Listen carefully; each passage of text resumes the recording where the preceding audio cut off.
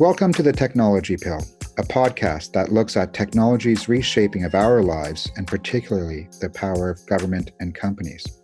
My name is Gus Hossain and I'm the Executive Director of Privacy International. And today I'm talking to two of my colleagues, Alex and Eden. Hi, my name's Alex. I'm Director of Strategy at PI. And I'm Eden. I'm the Advocacy Director at PI.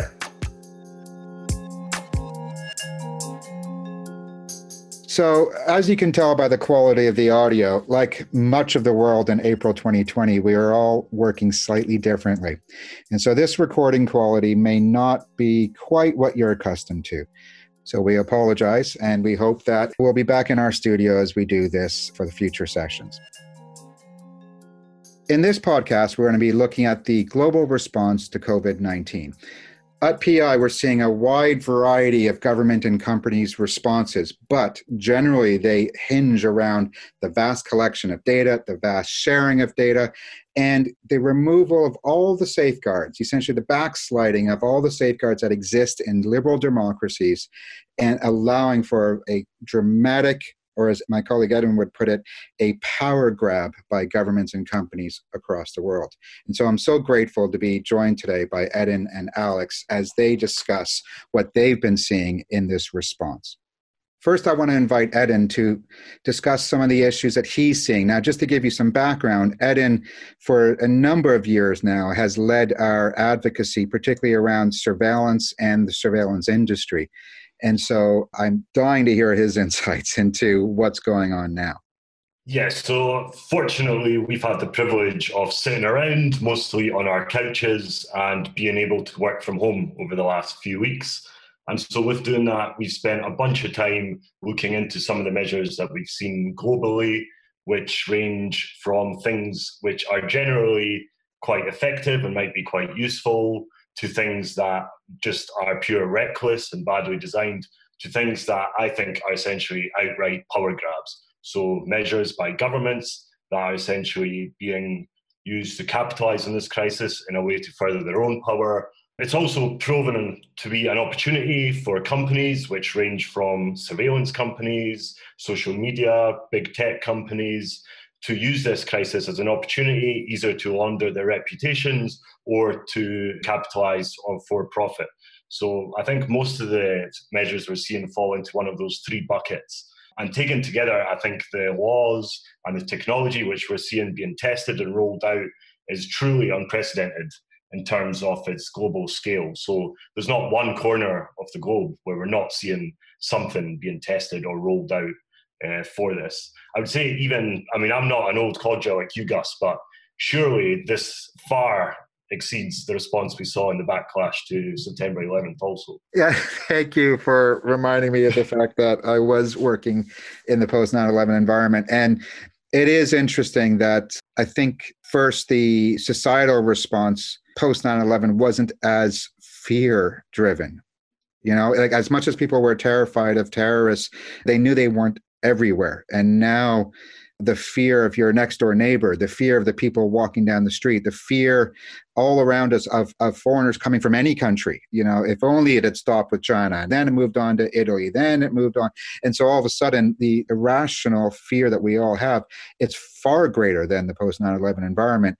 And as you rightly indicate, the surveillance industry was very, very small compared to what it is now. And there's so many companies who are so well known that, as you say, probably want to launder their reputation that have been sullied over recent years as we've had a much more cynical and skeptical approach from the public when it comes to surveillance technologies up until now. Totally. I mean, just on that, for example, for some context, we've been sharing around a bunch of articles around the office, most of which are absolutely geeky as anything. But one particular section that stuck out was from this biometrics industry magazine, and they had a quote, and I'll just repeat the quote verbatim. In the same way that 9/11 created 20 years of security innovation around identity, the corona crisis pandemic will spur decades of security innovation around health status. And I think that's something that we're going to be seeing, and that's one of the long-term effects of this. While we're so interested and concentrated on the short-term effects, that's going to be one of the long-term things that we're going to be seeing as a result of this. demoralizing, Ed, and I have to say, because after 9/11, we had about 5 years of government ministers and policymakers and surveillance industry folks who would stand up at conferences or in their press releases or in any quote they would give, and they would always start with, in the aftermath of 9/11, or now that we've seen the rise of the global war on terror. And fortunately, around 2009, 2010, finally that statement started to die off. And now you're essentially saying that for the next 10 years, we're going to have in the aftermath of the COVID-19 crisis, we're going to see the need for ... This is just, we've seen this play before, and it doesn't end particularly well. Yeah, I think that's right. So, I mean, looking forward, what is it they mean when they're talking about identity status and health status? Like, what kind of technologies are they looking at? Like, I've seen adverts for things like touchless biometrics.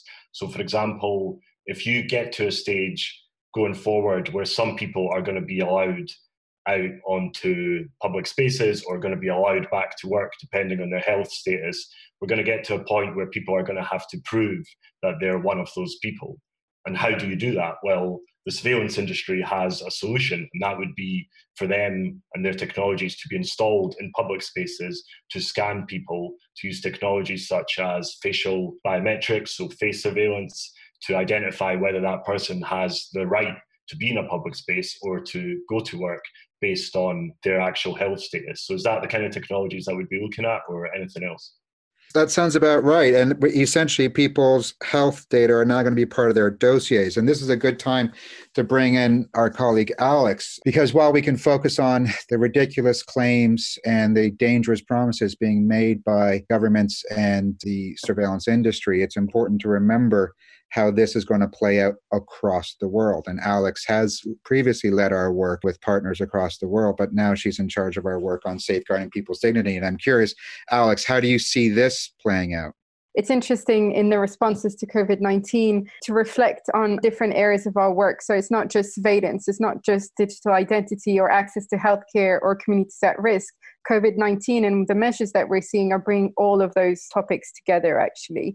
And something I was talking about earlier with some colleagues is how we're worried that possibly, as was highlighted by Virginia Eubanks in her book on automating inequality, that after every mass social crisis, being a surge in unemployment or in drastic government policies around social rights, that there has been an increase and an expansion of different measures to control who can access public services and the circumstances for that. And we were wondering whether actually we're going to see something similar with COVID-19. So in terms of things that we've been seeing, one particular concern that's emerging is how some of the proposals are building on existing systems that have been of concerns for privacy advocates and human rights advocates for a long time. And just to mention things we've seen, for example, Singapore at the beginning was hailed as being very effective and efficient in its response, but that's also due to the governance culture, which is very strict, robust, and requires a lot of intense, constant surveillance and control of populations. Or in Thailand, where we're seeing mandatory SIM card registration. When an individual purchases a new SIM card, they have to provide some form of identity, which then allows for the company to connect that person's identity with, for example, their mobile usage. And that sort of information is then used by law enforcement, but others for tracking and identification. And the same thing with facial recognition systems that were already in place and are now being connected with some of the COVID-19 measures, for example, in China and Russia. And so for moving forward, that's definitely something that we need to be keeping an eye on, is not only what are the new measures, but how our existing threats that individuals were already facing in non-crisis situations have been heightened as a result of the current situation. That point about, we all thought Singapore had done such a great job. This is one of the things that's actually driving me a little nuts in both the media conversation, but also in our daily lives, apart from all the conversations I have with my colleagues. When I'm speaking to other people, they're all like, depending on what stage they are in the world as to, where's the virus when it comes to their daily lives. At first, people often say, but look at China. China did such a great job responding to it. Why can't we be more like China? Then it moved on to Singapore. Why can't we be more like Singapore? Then it moved on to Taiwan. And now the latest craze, I think it's Thailand. Why can't we be more like Thailand? And what they're forgetting, apart from the ridiculous surveillance measures that have been introduced, they're forgetting that these societies have very severe problems that are likely to have been exacerbated along the way. But we outside, who are fearful of what our future looks like, just want our government to respond like what those other countries did, because they seem like successes, but they're not necessarily successes. And as we've seen, the virus has gone back up in China to some degree, and Singapore continues to struggle in so many ways. Yeah, so I mean, I think that's definitely something that we're trying to take into account, is also how the public is responding to some of the measures. And some of the advocacy that we've been doing is really to try and put forward more of a narrative around some of the measures needing to be based on evidence being provided by healthcare professionals and public health professionals in terms of what is really the information that they need at this point to make informed decisions, and what are the measures that are actually going to be useful. One of the examples that emerged quite early on was to start using mobile phone data and location data.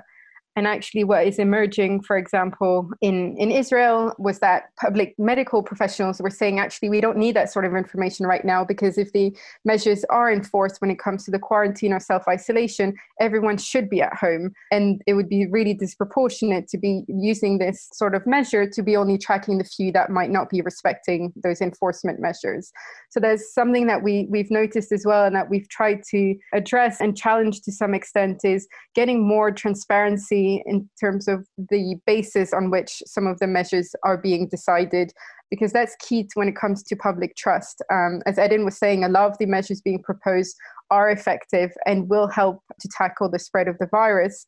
But unless more information is shared, people will just lose trust even in those measures that are necessary and proportionate. So that's definitely something I think that authorities have to keep in mind, is at this key moment, particularly in this crisis situation, they need to be even more transparent than ever before, because if not, they're going to lose the public trust, and that could lead to even more severe consequences. I think the example that Alex brings up of Israel is a really good one, because those medics, they said that this was not only a distraction from things like getting personal protective gear to the frontline staff or making sure that there's enough testing kits available, but actually it was counterproductive.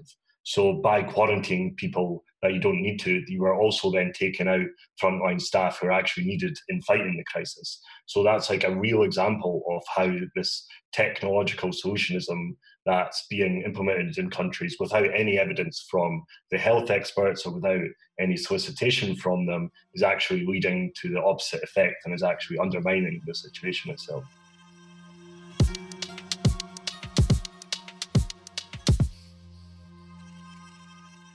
Right now, we have this incredible moment where large amounts of people across the world would be incredibly trusting of a system that might be introduced for their betterment and for the betterment of people around them. Unfortunately, these initiatives are likely to be introduced by the same people who have built the world that we have it right now. And that was a world that we, as advocates who've been working in this field for a long time, we know that these institutions did not deserve our trust. And so whether it's the Googles entering the frame, or whether it is the internal police of Israel, the Shin Bet, getting involved, we do not trust these institutions because they have previously abused their powers. So we're asking what they would do differently. But just to use an example that's been circulating a lot in the UK, say 2 weeks ago, there was an app that had been developed where you could report your symptoms. And it was developed by some individual who was a researcher at Oxford. And before you know it, this link to upload your data here had been circulated across all of my social networks. And I swear my social networks are not just privacy advocates. And so it was a very wide number of people who started to say, let's start uploading our data, because people wanted something to do. They were highly trusting of just whatever somebody would come forward with. And in the end, this individual was just a researcher. And he wasn't even doing a research project directly related to COVID, but had the infrastructure, and it wasn't very secure infrastructure. And then eventually that dissipated. And then not even 2 days later, another app was being circulated. And this time it was related to one of the London universities. And people were saying, oh, enter your data in this app. So clearly people want something. And they're not wrong to want something. It's just that if they want something, we give them something, and then we show later that they should not have trusted it. I don't think we'll ever get these people back on side when it comes to trusting medical care and tech and data and companies and researchers and, of course, government. And we've seen this in different settings, be it the development or humanitarian sector. When measures have to be taken in a kind of sense of urgency, we tend to forget some of the lessons learned. And I think COVID-19 and some of the measures that we're seeing are not considering some of the weaknesses, the vulnerabilities, and some of the problems that have been highlighted for the last few years around, be it apps or website tracking, or vulnerabilities in low-cost devices, or just different measures that have been put in place by governments. And I think, having done quite a few media interviews over the last few weeks, we tend to be asked the same question over and over again. And these are things that we work on a non-crisis setting as well. And I think we need to tap into what we already know about what can be problematic, what are the risks, what are the threats, who's most impacted, because that's also key questions. The distribution and the enjoyment of some of the benefits of some of these measures will not be enjoyed by everyone equally. And so we need to build on those lessons learned and then start implementing them into the decisions that we're seeing made as part of the response to COVID-19. And just to give you an example, when it comes to digital ID system, for example, a couple of days ago, the Jamaican government decided to fast track the creation and implementation of its national identification system, the NIDS, in order to be better prepared and have a structure, let's say, to give access to aid and to distribute benefits in the wake of COVID-19. And it's interesting because in this article and in this announcement, the government's not necessarily reflecting on the fact that not even a year ago, the Constitutional Court of Jamaica struck down the country's mandatory biometric national ID system and decided that it violated the constitutional right to privacy.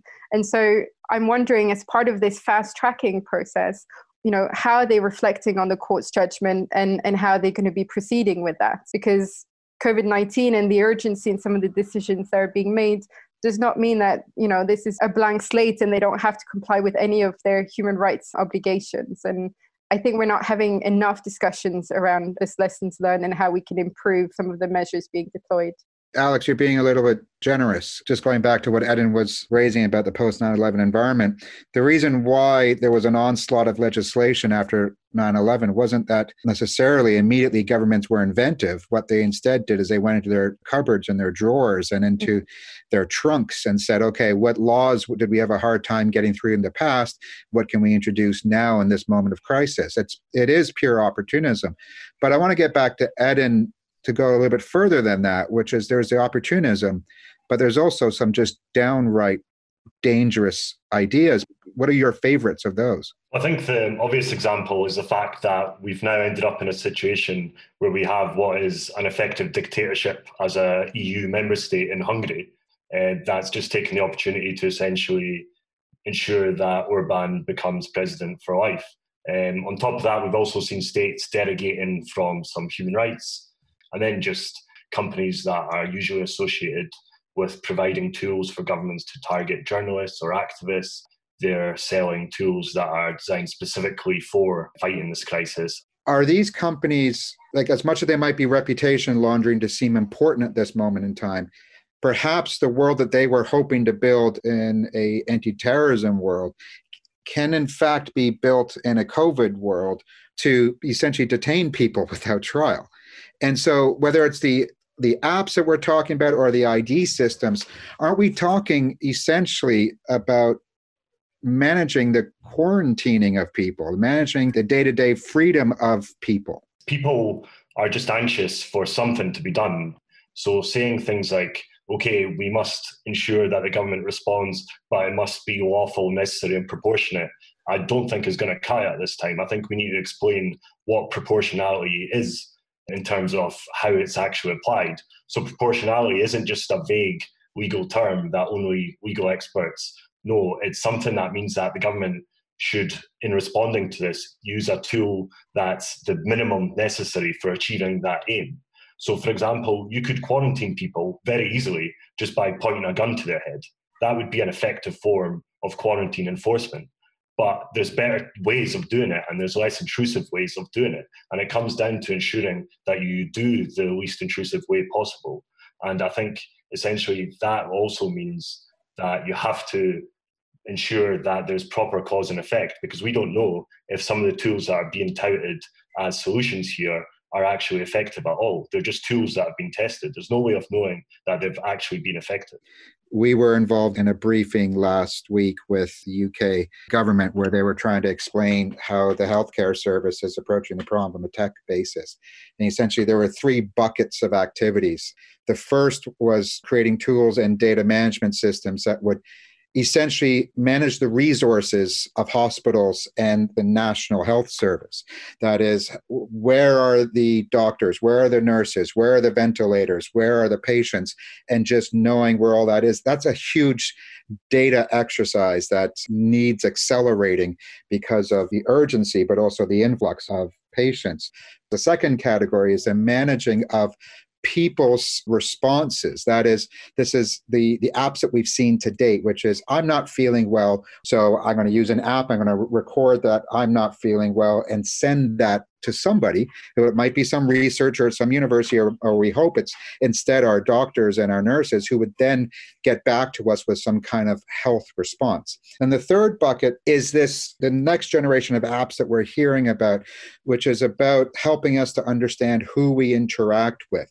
And there are a number of ideas. Some of them are based on location of telephone masts, so getting the data from telephone companies. Some of it's based on getting data from Bluetooth. So on your smartphone, your phone would always be detecting other phones around so that it can remember that 4 days ago, I interacted with Eden, and Eden has now reported himself as feeling unwell. Can I now be notified?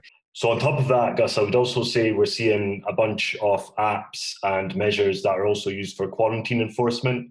So the stage after contact tracing has been done, where you're trying to essentially make sure that somebody stays within the house or the region that they're supposed to be at. So you're definitely nailing it. And for me, this is the problem with the contact tracing apps. There's even some privacy-friendly ideas being circulated of, oh, this is a privacy-preserving version of keeping track of all the people you're interacting with. But what all these apps developers who think they're developing something for good, and all these people who think that they're developing something to help them identify whether or not they're feeling well, they don't understand that the ultimate use of this kind of app, with the direction that this virus is taking and the global response is taking, is that it will be for quarantining, which means right now it is, oh, tell me if I've interacted with Eden, who's now feeling unwell. But in a few months' time, it might very well be, identify all the devices that have been around Gus's phone to ensure that he has not left his home. And that will all involve the leaking of the data to a centralized store, which right now they're designing out of their technology, but it's entirely easy and plausible. They'll have to design it back into their technologies because the technologies are on everybody's phones already.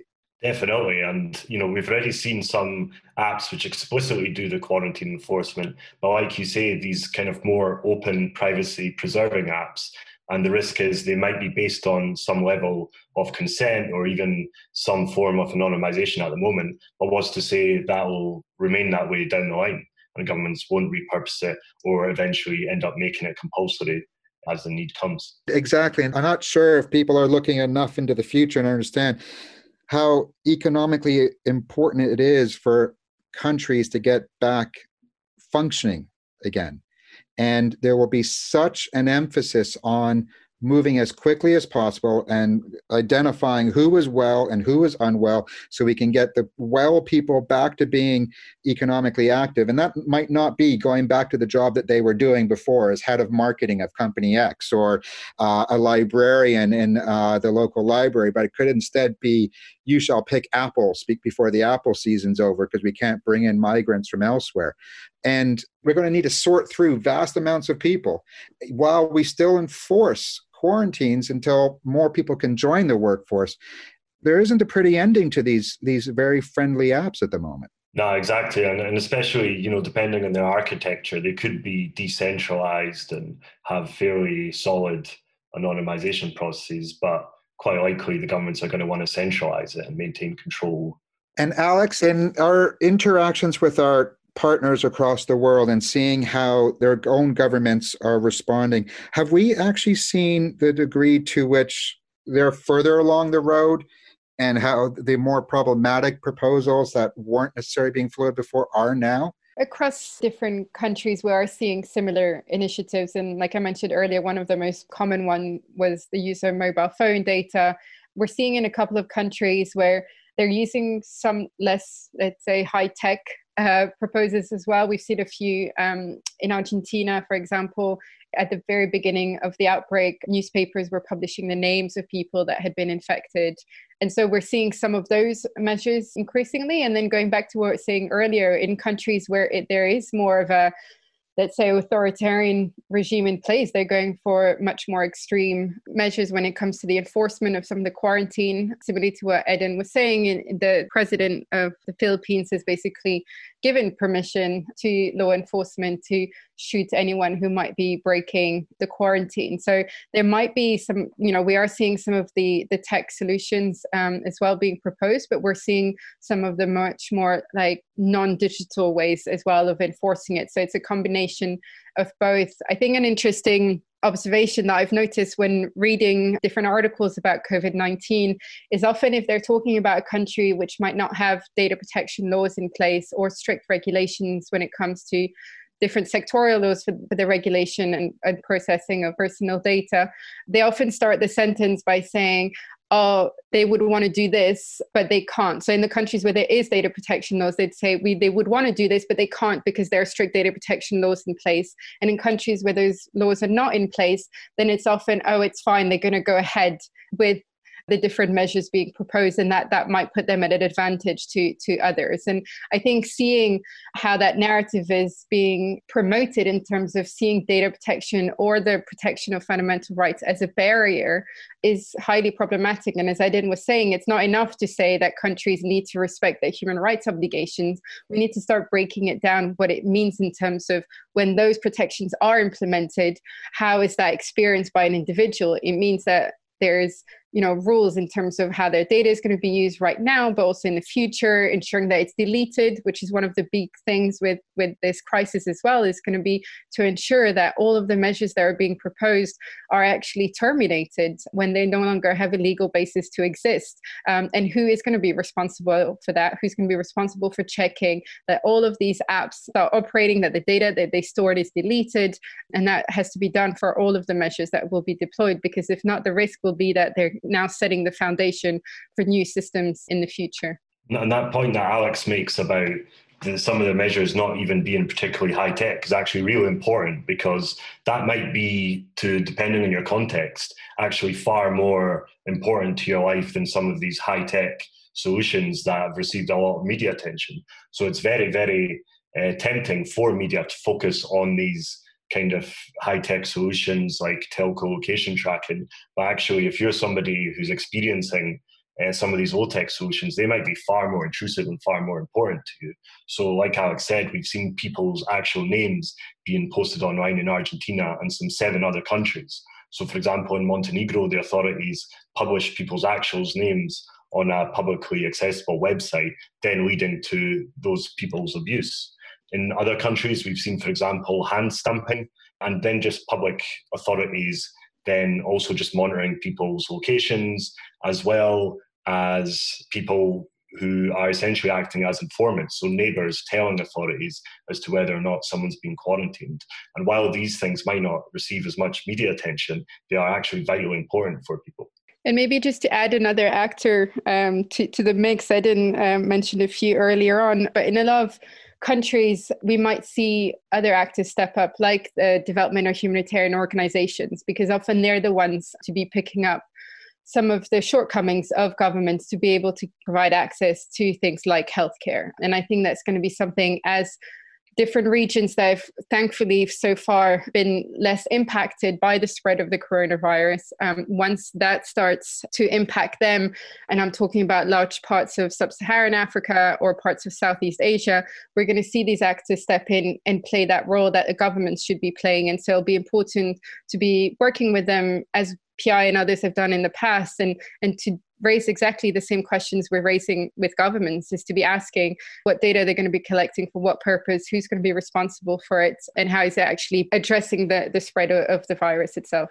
health data is really one of the most highly prized and sensitive data sets by big tech companies. And we've seen in the past big tech companies who are supposed to work with public health data gaining access unlawfully to personal details of millions of people. So it's a real threat there. And we're also concerned about how this technology might be used to inform their own learning systems. So if you're, for example, a big tech company and you've all of a sudden got contracts in dozens of countries where you're then using this data and ability to upgrade your own product, you can then market that to governments who are then going to have to buy your tech and put public money into a surveillance company because you've developed that expertise and you've trained your systems.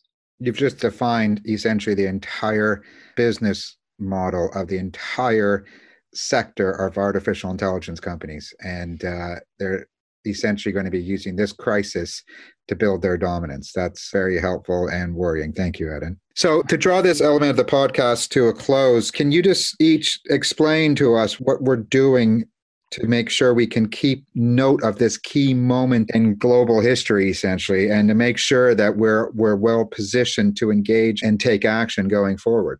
Yeah, so Privacy International, we're kind of privileged to be able to work with a global network of activists. So from countries all over the world, including Latin America, Sub-Saharan Africa, Southeast Asia. And really the measures we're seeing might be quite similar in some respects, but depending on their context, they're all different. And being able to understand what those measures are, how they're affecting people, and some of the problems they bring is really important to be able to hold these measures to account and to essentially learn what's going to be effective and what's going to be a threat to privacy. So together we're working to record these examples. We're then providing summaries of what these measures are and then providing explanations to try and help the public, researchers, activists, policymakers understand what some of these measures are and to then subsequently be able to hold them to account. And that's available on our website at privacyinternational.org. We're also working with our international network of partners to see how to integrate some of the proposals within their programmatic work. So we'll be working with them to, in the short term, understand how some of the measures are being deployed, but also understanding what are the long-term implications. As we mentioned earlier, we're concerned that some of the measures will become a foundation for further systems to be deployed and to be maintained in the long term. And so we're going to be focusing on that as well to have more of a long-term strategy to tackle any of the outcomes of the results following the pandemic as well. So, I mean, look, ultimately, a lot of these solutions might be temporarily effective that, we'll have to figure that out as time progresses. But ultimately, we shouldn't be put in a position where we're relying on what are essentially the tools of counterterrorism to fight a public health crisis. We should be investing in public services, in the health sector, to make sure that when crises like these come around, because we know they are on the horizon, we're able to respond to it through services and through the public sector in ways that respect people's rights so that we're not left relying on surveillance companies or surveillance tools, and that we can make sure that a crisis like this essentially doesn't happen again. I think we'd argue that there's false dichotomy between privacy on one hand and responding effectively to the crisis on the other. I mean, these are tensions that we are continuously having to address in our work. And we've been exploring, the use of data and technology, for example, in the deployment of digital welfare and healthcare systems. And so for us, it really comes down to understanding what are the responsible uses of data and technology that can really help, because there can be tech solutions to what we're facing, but that we don't adopt some of the bad tech solutions that we've seen being rolled out over and over again to solve problems that actually didn't need a tech fix or not only a tech fix. One of the things that we've been looking at with some of our partners as well is how people and communities that are already marginalized because of existing systems that they're having to interact with, be it digital ID systems or immigration enforcement systems, are being disproportionately impacted by some of the measures being proposed. One of the key things to remember is that the very best intentions can result in considerable harm. And unfortunately, as we've seen over and over, risks and benefits are unequally distributed. And so some of the concerns that we've seen that is worth flagging at this stage is the way, for example, the migrant community has been impacted by some of the measures. And I wanted to flag two examples. The first one is when it comes to access to healthcare. In many countries, there already exist disciplinary measures when it comes to excluding on the basis of immigration status. These are issues that have been flagged by migrant organizations across the world, with the fear that migrants that might be sick or might be getting symptoms might not seek healthcare for fear of coming forward and being deported. That has been a case in a pre-COVID-19 settings, but also worries possibly around costs. We've seen some governments taking positive steps, for example, in Ireland, where they've already announced that they would be treated everyone equally and provide absolute privacy and confidentiality to migrants coming forward for support, as well as Portugal regularizing the status of thousands of people who had pending immigration statuses and in terms of accessing universal healthcare as a result of being able to regularize their status. So these are some of the positive measures. A concerning one that emerged from the European Union was the European Commission deciding to draft a proposal to amend its 2020 budget, which, among other measures, provides assistance to Greece in the context of COVID-19 outbreak. And unfortunately, instead of using this opportunity to ensure that migrants are safe and can access healthcare, what we're seeing is those funds then being used to further enhance existing control and surveillance over them. And these are issues that we have to keep an eye out, because, as I was saying earlier, marginalized communities are already negatively impacted, and some of the measures being proposed will further hinder their ability to access not only healthcare, but to access all of their fundamental rights. All these issues you're raising deserve essentially a podcast of their own. And fortunately, that's actually something we are going to do. The purpose of this specific podcast we're doing is to provide almost an umbrella under which we can discuss a number of the issues raised today in greater detail. And we'll be doing so in a subset mini podcasts on these topics that you will be able to find alongside this podcast in the future. So thank you for that. And we're also going to be talking about in those mini podcasts some of the work that we've been doing looking at the health apps and the technology, particularly around Bluetooth being used in some of the more privacy preserving apps that are out there, and asking what does that actually mean. So do come back to our site or to the platform you're using for getting access to this podcast to see the other podcasts we have planned. Thank you both. Let's take a break and then we'll come back to In the News.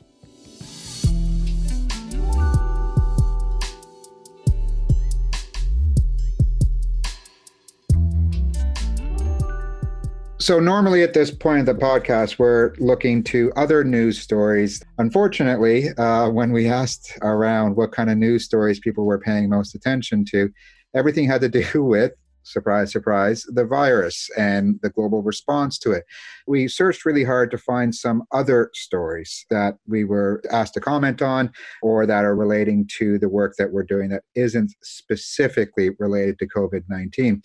And one of the most interesting ones is, Zoom, the company that provides much of the world's conferencing telecommunications systems today in the post-COVID-19 environment, even though we're not talking about the virus. Zoom is being relied on by governments. There was a photo just last week of the UK cabinet meeting over Zoom. It's being used in schools or the replacement of schools. It's being used in the medical profession. It's being used everywhere. It's being used for drinking parties, for crying out loud. And what's most interesting about the news stories around Zoom is that in the first 2 weeks, it was all about how this billion-dollar company has really risen to the moment. And now what we're finally seeing is that Zoom is a bit of a mess when it comes to security and privacy. And so there's been a lot of news coverage recently about studies showing how insecure Zoom actually is, or how Zoom doesn't live up to the claims of its proponents about how secure it could be. But we already saw some of these stories last year when, for instance, every Mac user across the planet had to have a secret update issued onto their computer to plug a very large hole that was left behind by Zoom. And so it was clear that this billion-dollar company had not been paying attention to security and privacy issues. And so one would have hoped that since that breach last year that they would have cleaned up their act, and unfortunately they hadn't. And so relatively recently, the CEO of Zoom had to announce that they're going to stop all feature development so they can go back and do all the security and privacy developments they need to undertake to essentially make Zoom safe enough for schools and for governments to communicate and for the health sector to share records and have conversations. It's a bit of a reckoning for Zoom, but it's also hopefully a reckoning for the entire Silicon Valley environment, where for them, it was always like the rush to get the product out the door and to build the things that they need to build after the fact. Yeah, and particularly, I think in some cases, it's tempting to say that Zoom is essentially prioritizing usability in terms of privacy. So because it needs to make sure that there's no lag, that it's easy enough to use, it has to integrate a few of these features and to sacrifice privacy, essentially. But that would be far too kind. So, for example, there's a story in The Intercept about how the claim that Zoom was end-to-end encrypted was essentially rubbish. And this goes back to the point that we're trying to raise in the first half of this podcast, which is whatever systems we use at a moment of crisis or in our daily lives to respond to a moment in crisis, whether it's sharing drinks with somebody or schools teaching using Zoom or any other type of service, or if it's doctors and other health professionals sharing data, you shouldn't have to ask, is the infrastructure I'm using trustworthy? Why should schools have to wonder, is Zoom paying attention to these communications? In reality, these, whether it's schools or it's health professionals, again, they shouldn't have to worry. And that's why we need end-to-end encryption and other types of tools and basic security measures to make sure that we don't have to worry about these things. And if you were, for example, Gus, speaking to your mum or putting out podcast on COVID-19 and surveillance, would you still use Zoom or would you recommend something else? I don't get into the business of recommending products because they all kind of suck. And most of them have, as you've rightly identified, tried to prioritize usability over anything else. But there are more promising apps out there that people can use that have been audited by third parties, that do open source, which is to publish the code that is actually running so we can all see whether or not there's any intentional vulnerabilities, but also unintentional vulnerabilities. But instead, we keep on falling back upon the ones that are most closed, the ones that aren't designed to be used for these types of environments. Another interesting story was from Elle. Elle had been writing about the rise of DNA testing in the beauty sector on the premise that DNA-driven skincare services could somehow unwrap your genetic code and give you better and quicker results. And there was an interesting case study that they included in their article that quoted a colleague of ours, but this wasn't about our colleague, where an individual said that she had laid out 900 pounds or about $1,400 on DNA-based products. And while they did help her a little, she found that when instead she went to see a dermatologist for a fraction of that cost, that ended up helping more. It's interesting that as much as we don't want to be talking about COVID-19 within the news section of this podcast, this does come back to the whole tech solutionism kind of issue, which is, oh, well, look, skincare is something that can be solved by getting more data on people and personalizing treatment. Yes, or it could be dealt with through the way that we've been dealing with these issues throughout time, which is having specialists who are trained specialists who can actually help people. So there was also a story, I don't know if anyone saw, about fertility tracking apps and how its developer was essentially saying that they could use that as a data source for predicting the spread of COVID-19 also. And in addition, we've also seen apps, for example, the smart thermometers. So apparently those are a thing also. And this developer was also arguing that they could then sell that, well, give that data to government authorities and third parties to track the spread also. So essentially across many different sectors, we're seeing app developers try and utilize their data for this purpose. Thanks for listening. Get involved with us on this issue by going to our website, or specifically using our privacy-friendly URL shortener by going to https://pvcy.org/ COVID-19. That is pvcy.org/COVID-19, all one word. You can also sign up to our COVID-19 mailing list by going to action.privacyinternational.org and signing up to our various channels of mailing lists, including one specifically on COVID-19. You can also like and subscribe to this podcast on the platform of your choice. The music is courtesy of Sepia, and the podcast is produced by Max Burnell for Privacy International.